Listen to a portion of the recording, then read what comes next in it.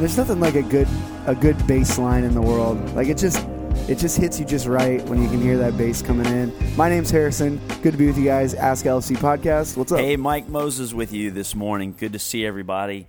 I always say that. Good to see everybody when that's the opposite of a podcast. Yeah. Hey, what's up, y'all?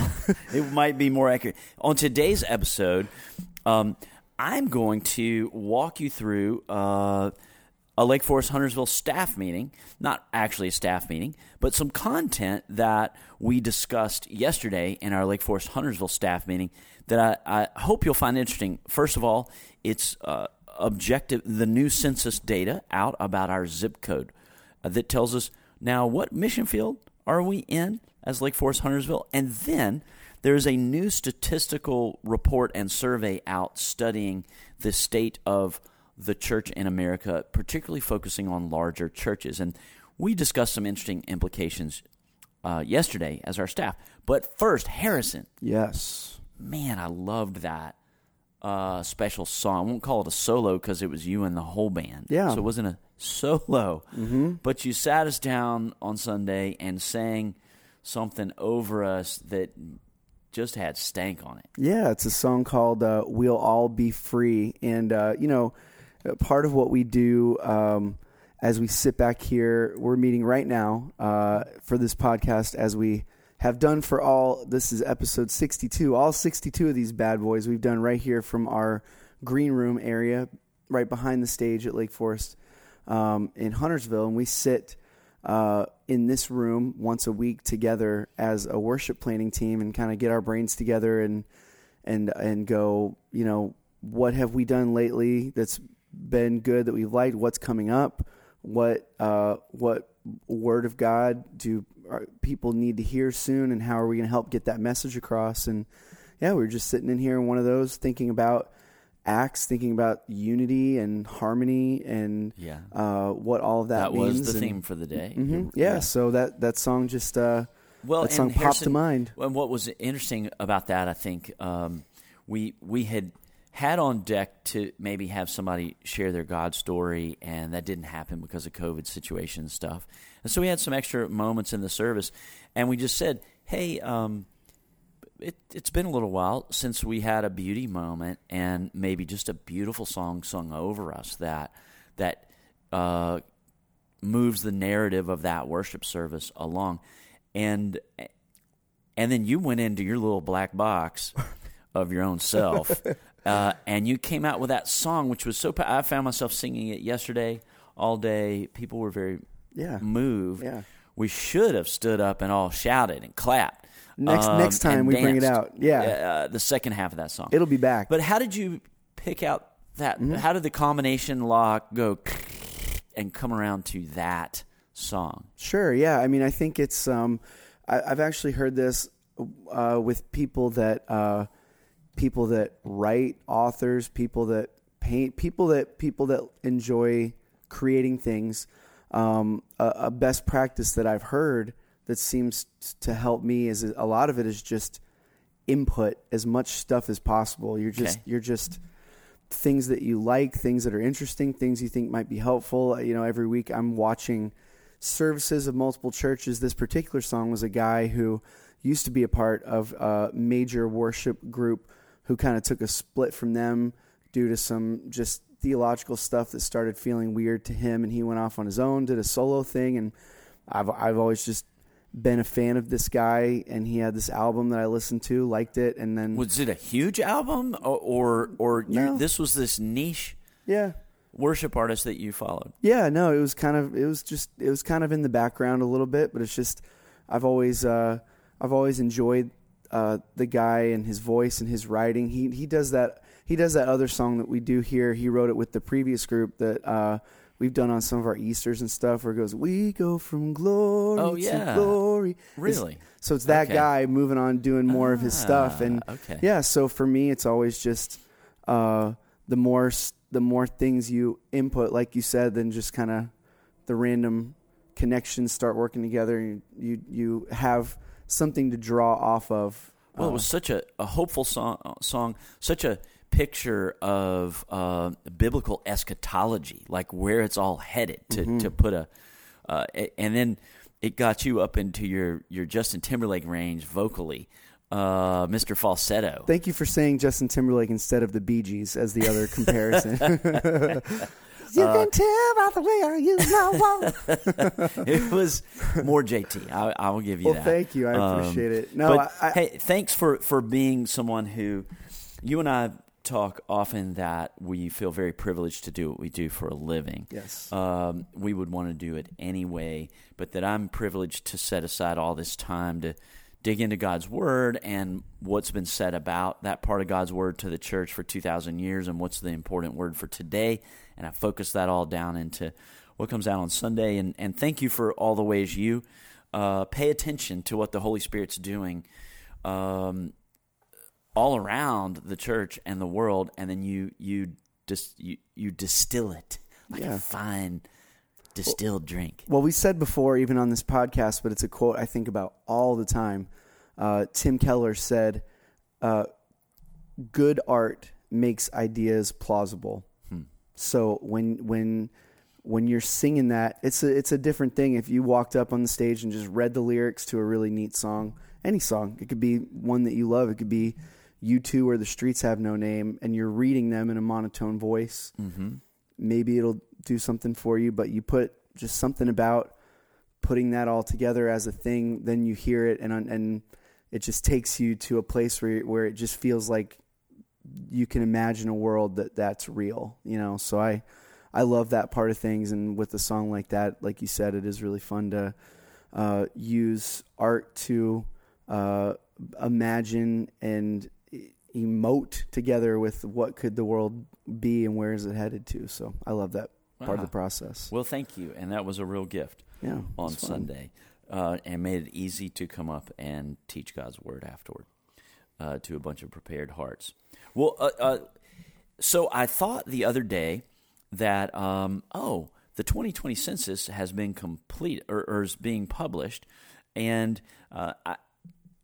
our staff, we lead the church on mission to the zip code that we're in. That's we said our vision statement this Sunday, which is loving one more person in our Jerusalem, one more person who's given up on church, not on God, serving one more neighborhood in our Samaria nearby, planting one more church in our Judea and to the ends of the earth. And when it comes to loving one more person in our Jerusalem, the zip code we sit in, our campus is 28078, and we know lots of people drive here from different zip codes in North Charlotte and the region, but so you can extrapolate if you're in a little different zip code. But here's some data, and then I'll get to this study on the state of the large church in America. Really interesting statistics and a few implications for Lake Forest and for you and me, honestly. Mm-hmm. But Huntersville, from 2010 to 2020, grew from 46,000 people to 58,000 people. So it's like 20 to 15%, something like that. The Gilmings are responsible for 6 of those data points. That's right. You came in that decade. That's you right. Sure did. Uh-huh. I was part of the original 46,000. Yep. Me and my family. So we're a town of 58,000 in Huntersville, the largest of the Lake Norman communities. Huntersville is likely, when you look at planning data here, what's already approved, where things are headed. I met with the town planner some time ago. My own projection is that Huntersville will one day top out probably between 120 and 150,000 people. I think it's possible it could become 200,000 people. If you're aware of all the undeveloped space, particularly from exit 18 up to exit 23 and then East Huntersville. We'll see how successful the town is at making East Huntersville a low-density area, which is their goal right now. But there are so all that to say, and there aren't signs up yet, but there's a ton more housing developments slated just down the road from here. Just which direction is that? West of us on Gilead Road. Mm-hmm. That's coming, which just means so. There's one thing about our Jerusalem, loving one more person in our Jerusalem. as a church, collectively, we need to always be making room for one more person on our campus because God is bringing one more person at a time, a lot more one more persons to this zip code. And he has not stopped having us serve a bunch of them spiritually. And so I'm talking about that with our elders. What does that mean, next step? To make room for one more, to be sure post-pandemic, that is. Percent of the population under 18 years old in Huntersville, 27.9%, 28%. That's surprisingly up there to me. It's way up. Yeah. I was surprised it was that high, even knowing with my eyeballs, it still seems like the majority of people who move to Huntersville are youngish families. A single parent with kids or two parents and kids seems to still sort of, and so this data backs up that what you see, that really is the majority of who's moving to Huntersville these days. And I think we as a staff felt like, hey, we really are reflecting that. That is that's a huge part of our church body.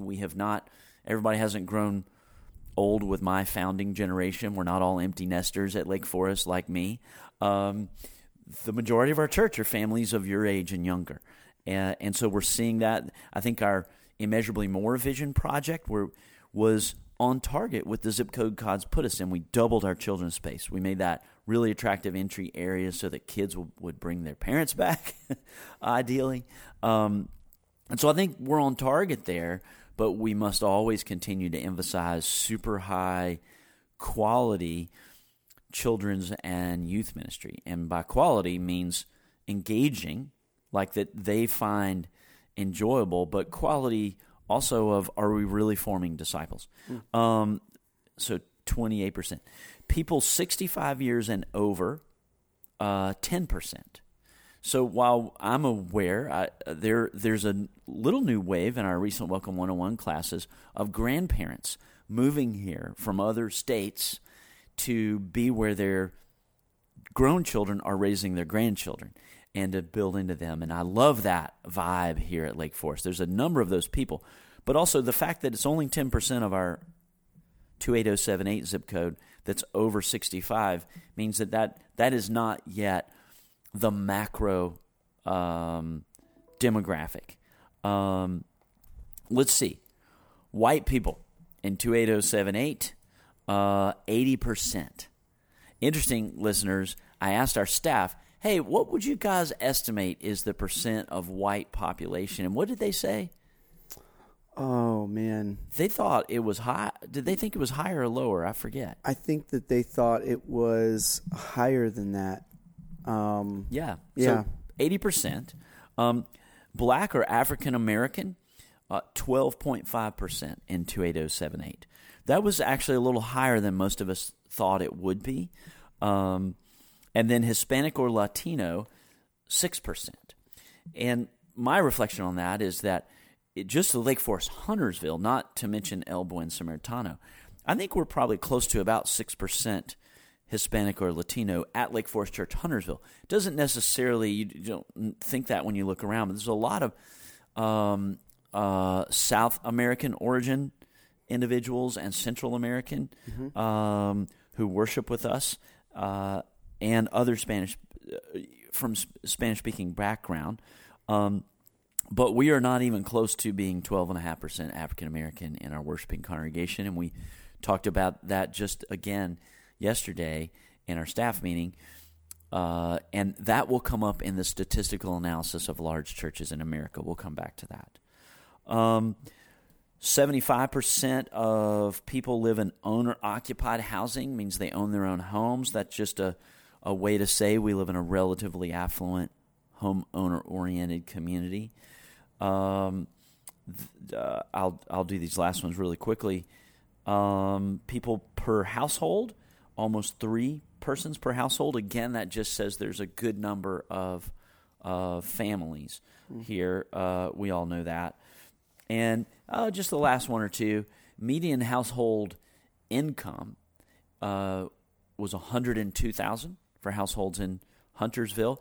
I think that's different than the average, which I think is higher than that. There's math majors on this podcast would know the difference between median and average when it comes to statistics. I can't reproduce that for you. I believe the average is higher than 102, but relatively affluent area. But the poverty rate, I asked the staff to estimate poverty rate, and they estimated higher. It's actually 4.2% here in Huntersville. So there is poverty here. That is a very low rate relative to the national average. Did anything stand out to you as we discussed that in staff meeting yesterday? Well, I was just, I was more of a question for you that I was curious of. You know, I know that back when you kind of had a dream, a vision to plant a church and ended up in Huntersville, if you could put yourself in your mindset 20 plus years ago, would you have ever imagined this level of growth that we've seen in Huntersville, or have you always thought that's the potential that we have here? That's why I want to plant a church here. I always have. I interviewed the town planner all the way back in 1997 or 98, and it appeared to me that this was headed in the direction that Matthews did 20, 30 years ago on the opposite side of Charlotte from us. And I was motivated. There were a couple of other areas that were going to be faster growing sooner and higher populations. But part of my own calling, this isn't the Holy Spirit stuff necessarily, was I really liked the idea of, first of all, being the first modern style worshiping church being planted in a growing area, and we were. And number two, though, of being in on the ground floor of a town that was in the process of just becoming what it would become. It had not become yet. It was just on the cusp of taking off, and I was very motivated. I liked the idea of growing up a church along with a town side by side. And I think it's interesting. The other interesting takeaway from that is reinforcing, what we've all been hearing, those of us who live here in Huntersville, which is you talk about becoming what it's going to become, and we're still maybe not even halfway there yet of what our town could grow to be. So it's going to be really interesting to see over the next 20 years what our area is going to be like, the kind of people that are going to continue to locate themselves and center their lives here. So I just thought that was super interesting. 10, 15 years ago, when people would come, in conversation, the way we do in Lake Norman, complain about traffic, that's small talk. In Lake Norman. I do it too. But unless they're an original resident, like they grew up here, went to North Meck High School, 10, 15 years ago when stuff was just, Rosedale was just being built, the Target just started at exit 25, they'd be, but the traffic. And I'd be like, come on, man. You wouldn't have moved here unless you knew a Starbucks was coming. Yep. There's no, right. You moved here knowing that stuff was coming. And I still think that's true. Okay. So that's just a little bit of data. That's the mission field on which we live. And because I knew that statistic about percent of young families was true in 1998, we started with a hyper emphasis on children's ministry from day one. Just knew that that's congruent with where God's put us. Okay, so I sat in on this seminar last week. You already heard this because this is how I introduced it to the staff yesterday. I was invited into a small Zoom meeting that was national for pastors of larger churches, and I did that last week. And at that meeting, presenting was Warren Bird, who is considered the foremost expert of large churches and mega churches in North America today. He's written a lot, if you're in my world. And he's with a group called Generis that does consulting for church leaders like us. And here was the title of the Zoom that I was invited into, which was a consult with Warren Bird to talk over a new study results that had just come out. And he called the Zoom this, Momentum Factors for Large Churches Coming Out of COVID. Had my attention. And so I leaned in. I knew a few of the senior pastors who were on the Zoom, and we were messaging back and forth, jokes during the thing, private messages. And so I thought offered a few things to our staff yesterday. Out of that, I won't tell you everything that was presented in this study, but a recent study was updated that has been done each of the last 10 years on large churches over 2,000, and then correlated to studies done of churches of all size. And this was, I want to say, by the Pew Research firm, but I may have that wrong. And it was just recently published. And so we're as Lake Forest Church Huntersville is a large church, and then the Lake Forest family of churches is a very, very large church. And so we fit in this category. And he actually spent more time on just statistics, study findings about the state of the larger churches than really a bunch of momentum factors for large churches out of COVID. But I'll start with the two momentum factors that he talked about. Well, actually, several others are momentum factors, but here's the first one that he started with. And this was just, these first two are not statistical analysis. These are his view. One was this. It's very famous that in America the last number of years, an increasing number of the population, when asked by demographers, what religion are you? An increasing number of adults say none. None. The nuns. That's very famous in church circles, church leadership circles, if we're thinking about the mission field that we're on as we follow Jesus today. Well, this is statistical. Forgive me. I'll go back on what I said earlier. He said statistics on studies on nuns, surveys, show that what they have disaffiliated from is not wanting a label of a denomination first and foremost, but then even in some cases necessarily Protestant or Catholic, and in some cases Christian.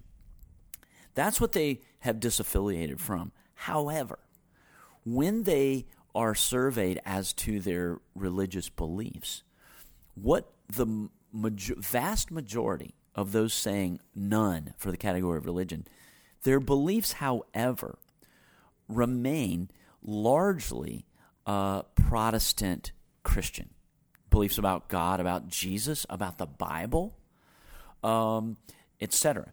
And so the presenter said that he sees that particularly a momentum factor for larger churches, and I'll tell you why larger churches in a moment, coming out of COVID, is we could actually see a flowering or a harvest or a revival, may be too big of a word, among religious nuns coming out of COVID-19.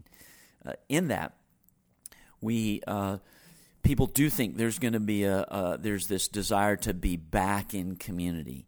There's this desire to be back in theaters. Angie and I went to see Wicked. It didn't bother me 2 weeks ago.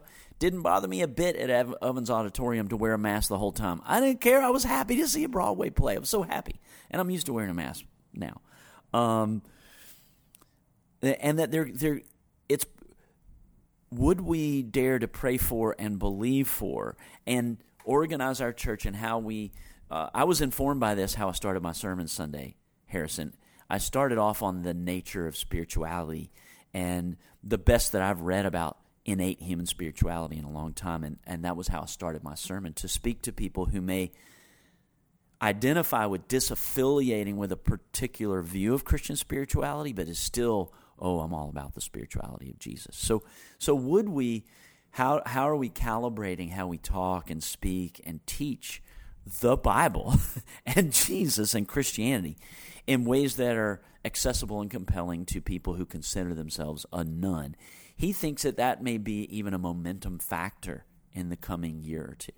Which is interesting because, there's a lot of aspects in which trying to orient yourself as a church to reach nuns, which was interesting because as you gave that description, nuns are quite literally, in that sense, people who have given up on church but not on God. Yes. Directly, that's our tagline, and that's exactly who nuns are. It's almost the language they're using. But doing it that way, Mike, is something that some churches have more difficult times getting themselves there because it's straight up easier and more convenient to try and reach people that are already convinced, but are maybe just floating around a little bit out there. And it's more of a challenge and calling, but the kind of calling that, we relish to say, that there are people out there who are nuns, who are unconvinced, who are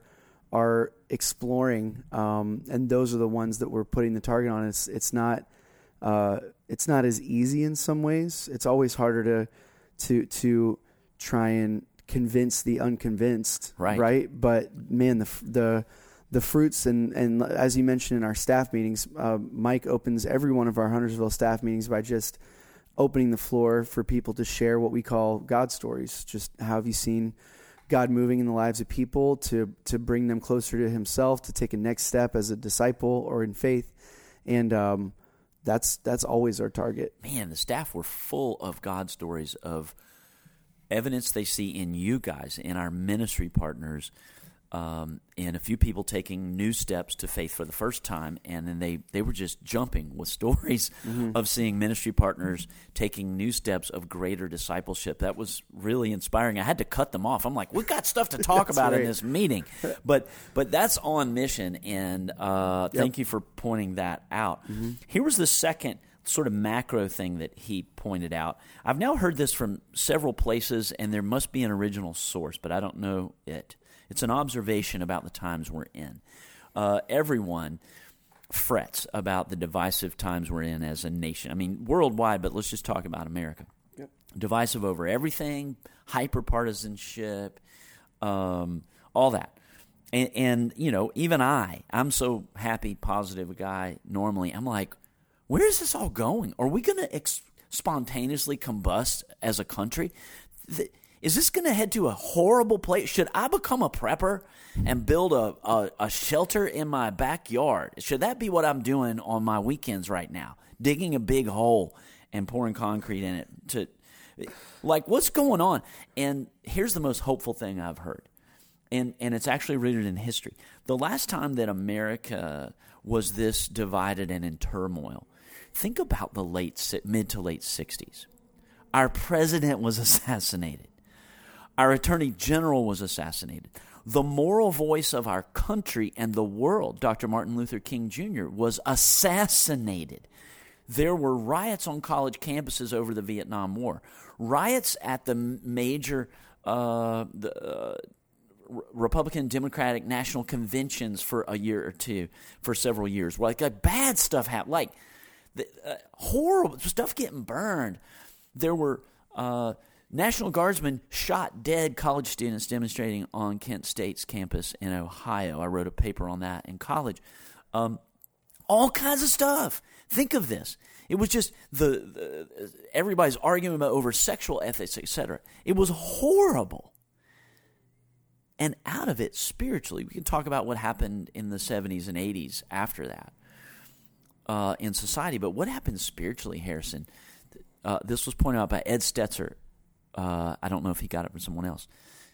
Is the Jesus people revolution happened. Out of the turmoil that was the 60s, you know what the hippies did? They turned to Jesus en masse. And it started in Los Angeles, to quote Bugs Bunny.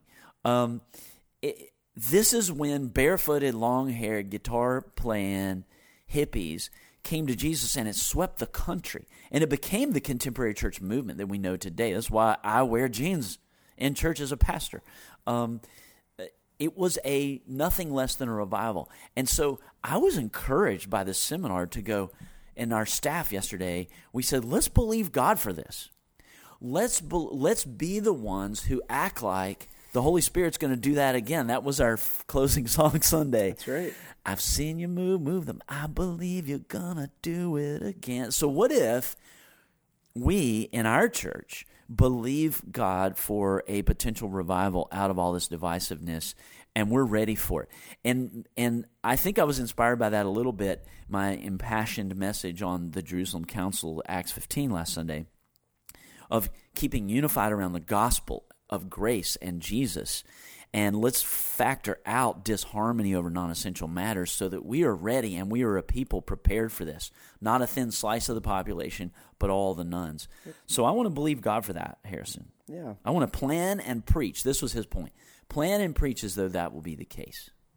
We're getting the house cleaned up. We're getting our stuff together so we can have the guests over, and it's the table set, carpets vacuumed. We got, I love that. We got preparing the way in the terms of John, who we just, a handful of weeks ago were talking about. Yeah. That is well said. Mm-hmm.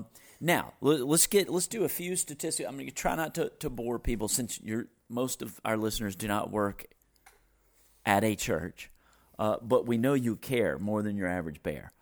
And so help me do these quickly, Harrison, okay? Right. Some of these statistics.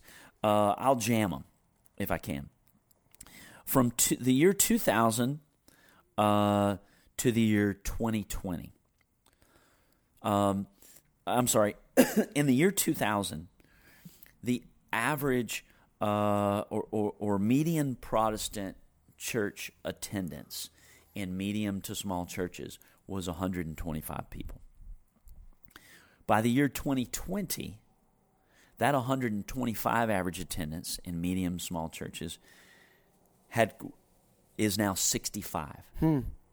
Cut almost directly in half. Yep.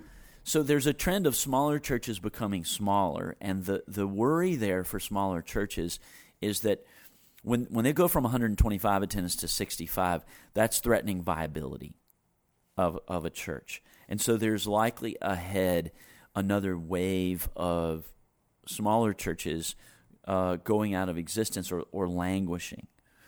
What's interesting, Warren Bird correlated that information to this. As smaller churches shrank, over that same 20-year period, larger churches kept growing disproportionately. So when we hear about shrinking church attendance, that is actually true on the macro level, the aggregate. But the dwindling attendance has been more in smaller and medium-sized churches. Larger churches have actually grown especially in the last decade. Now, they did some deep dives and said they do not think that the diminishment of attendance at smaller and medium churches was at the expense of people leaving and going to the larger churches. They just think those phenomena they're correlated in some way, but not the cannibalization of small churches by larger churches. Mm-hmm. That's a way to say that. Yeah. Excuse me. 72 in the last decade, 72% of already larger churches reported being still a growing church, while 85% of smaller, medium-sized churches reported being plateaued or declining. That's just statistical. That's just interesting. One takeaway from that is when you're in a larger church like we are and in leadership, sometimes I'll hear from people saying, man, I think younger people are really only going to want smaller churches, because you'll know somebody who, being a part of a larger church, just wasn't their jam. And that's great. Like I think that God has different sized churches for lots of different reasons. I think the Holy Spirit does, and thinks that's a good thing. I think that's a good thing. But there's no doubt from this statistic that if you're ever in conversations and people are like, yeah, man, just because you've read 2 blogs of somebody, man, I hate big churches, here's the thing and why. Statistically speaking, the Holy Spirit is actually moving in that people are attaching to larger churches. Maybe is a way to say that. And so that just helps me I want us to be self-critical as a larger church. What are the ways that we may fail the people of God and the mission more likely because we're larger, and we need to protect against those? And then what are the ways to leverage our strengths, our unique strengths? One of those is mission giving and planning churches. That's right. Things that we can do because of a spiritual economy of scale. And beauty in our arts on Sunday morning. But so that's just a fact. That's good to know. How are larger churches growing over the last decade? This I found very interesting. Mostly through growing into multi-site churches. The median seat capacity for the largest venue of large churches in America is a 1,400 capacity room. Our room is 900 capacity right now. In other words, larger churches are growing larger by starting new services on different venues on their campus and new campuses or churches that stay connected, being a multi-site church locally and regionally. What's interesting is that's how God has led us to serve and reach more people. And so we didn't invent that trend. We didn't do it because we were kind of on the early edge of this. This accelerated in this last decade. Mm-hmm. It was kind of a small thing the first decade of this century, and then it accelerated this century, and we've been a part of that acceleration, which is just helpful. Number one, to not think too highly of ourselves. Hey, man, we're doing this totally. Well, we're part of a wave of what God's doing new in our generation, and we don't get to overly pat ourselves on the back for that. But also, that's encouraging. We're part of a cohort of something new that God's doing. Let's see. There's church planting churches intentionally separate, and multi-site, planting campuses, so to speak, are not mutually exclusive. There was a lot of worry about that in the early of the multi-site movement. Oh, is this the end of church planting? Actually, if a church either is a church that plants new churches that start off as their own church or plants a site, they are statistically more likely to do both. By doing either one of those, your church becomes more statistically likely to actually do both, which is the way we're seeing kingdom growth in the church in North America today, and that's what we do. We do both. This is an interesting statistic about mega churches over the last decade. The previous several decades, there were a number of churches that have become mega, and those are kind of the ones that we see and people know the name of. Mm-hmm. But in the last decade, almost no church in America has built a 5,000-seat or larger venue, whereas that was sort of common, quote-unquote, in the 90s, especially starting in the 80s, 90s, and the early 2000s. That was like, oh, how fast can we build this 5,000, 10,000-seat venue? In the last decade, almost no church has done that. Rather, churches have multiplied similar to what we're doing. Oh, let's do a congregation closer to where more people live. That was really interesting. The people of God's giving is on target or better in larger churches in North America over the last decade, but this is actually a during the pandemic statistic.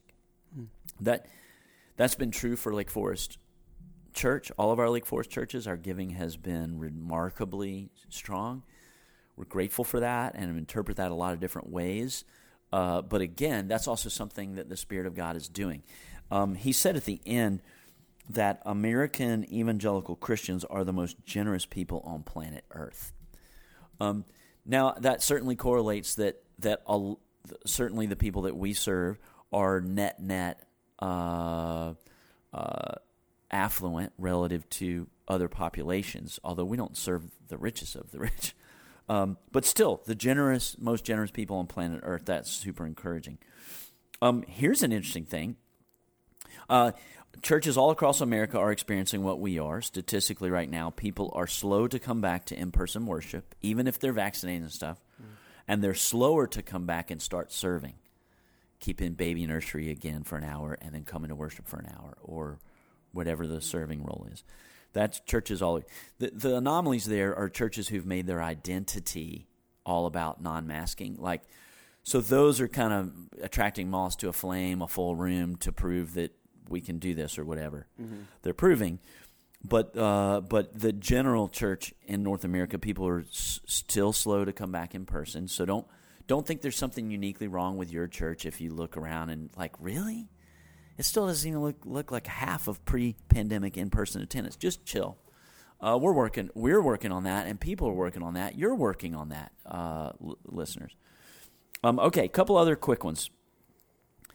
In the year 2000, yeah, in the year, I'm not sure if this was 2000 or 2010. Okay. 20% of mega churches were multi-ethnic. That means at least 15% of the worshiping population is a non-majority ethnicity. Mm-hmm. In 2020, 52% of mega churches reported as multi-ethnic or multiracial, which is a huge win. And the reason for that is not happenstance. It has been a growth in intentionality. Like we're still on the front end of an intentionality of becoming a more multi-ethnic church here. But he said it's the intentionality of who's on our stage, who's on our staff, who's on our board. We've been super intentional about becoming a multi-ethnic family of churches, which I'm super happy about that and can't wait for there to be elders, particularly from El Buen Samaritano and Lake Forest U City, on our overall elder board, leading the church together as a picture of the kingdom. So that I thought that would be here. This will be one of the last things I'll share, and this is maybe most actionable by you, our precious listeners, and me and you, Harrison. Although you're doing this in large churches, I don't know about in small churches, but in large churches, they found that you're always trying to measure discipleship or spiritual growth. That's been the perpetual for 23 years of leading this church. The elders every year is there a way we can metricize discipleship better, and so that we can get a grip on, are people really growing, and is what we're doing helping them grow? Do we need to do it differently? All that. But here's a statistic that they isolated in surveying membership in many large churches, that the more what is correlated to your spiritual growth more than any other factor is if you're in some type of small group, regular or committed small group.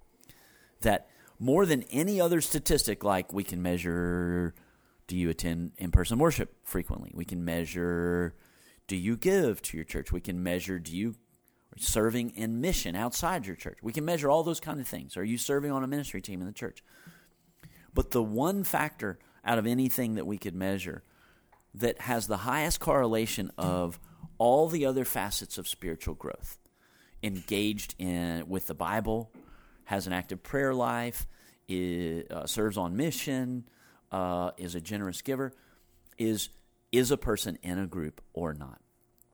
And what was encouraging to me about that is that, awesome, that's not challenged by the pandemic.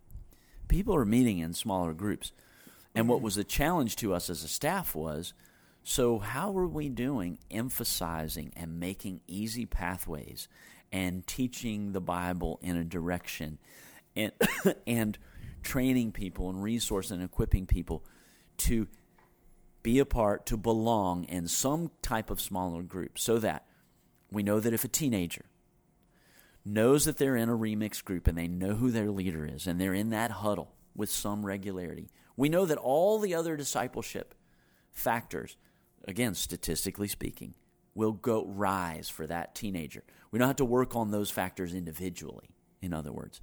It's a bundling of spirit. So friends, if you and I had to think of, and this rings true for Angie and I, our participation and commitment to our community group sort of bundles so many other factors of the spiritual life. And I think we don't even need to stop and think of why that's true, but that's a helpful measurement for you if you're listening. Or have you allowed belonging to some sort of smaller community group, discipleship group, men's or women's, to fall off your plate during the pandemic? Or have you never taken that risk and done that yet? That just if you're a data-driven person, the data says that for you to get over that hump will take care of. It will then naturally, it's like you're helping yourself help the Holy Spirit grow you by being in a group. And so our staff will be emphasizing that in future months. Awesome. We think all this stuff is important because there's a phrase I've heard, Mike, if you know the originator of it, you can tell me. I don't know who said it first, but it stuck with me. It's part of why I think you and I both do what we do, is that I truly believe that the local church is the hope of the world through Jesus. Yes. That there's that what we do here, what we do in churches as the capital C church, when you put them all together, but even just right here, we believe we can do something special in our town, the town of Huntersville, that God's called us to, that can be done in the local church that God has set up, that we see in the book of Acts that we're looking at right now, that there's something about that God specifically said, this is my plan. And I just love that. Yeah. That's why it's a big deal. It's a big deal. So thank you. I hope that a bit of that was interesting and helpful to each of you. It sure is to us as a church. We attempt to not just make stuff up and make all of our decisions anecdotally, but we try to pay attention to analytics. And that's an example of how that can be helpful as we make decisions, engage where we are. Well, hey, we will talk to you next week on the Ask LFC podcast. Have a good one, guys.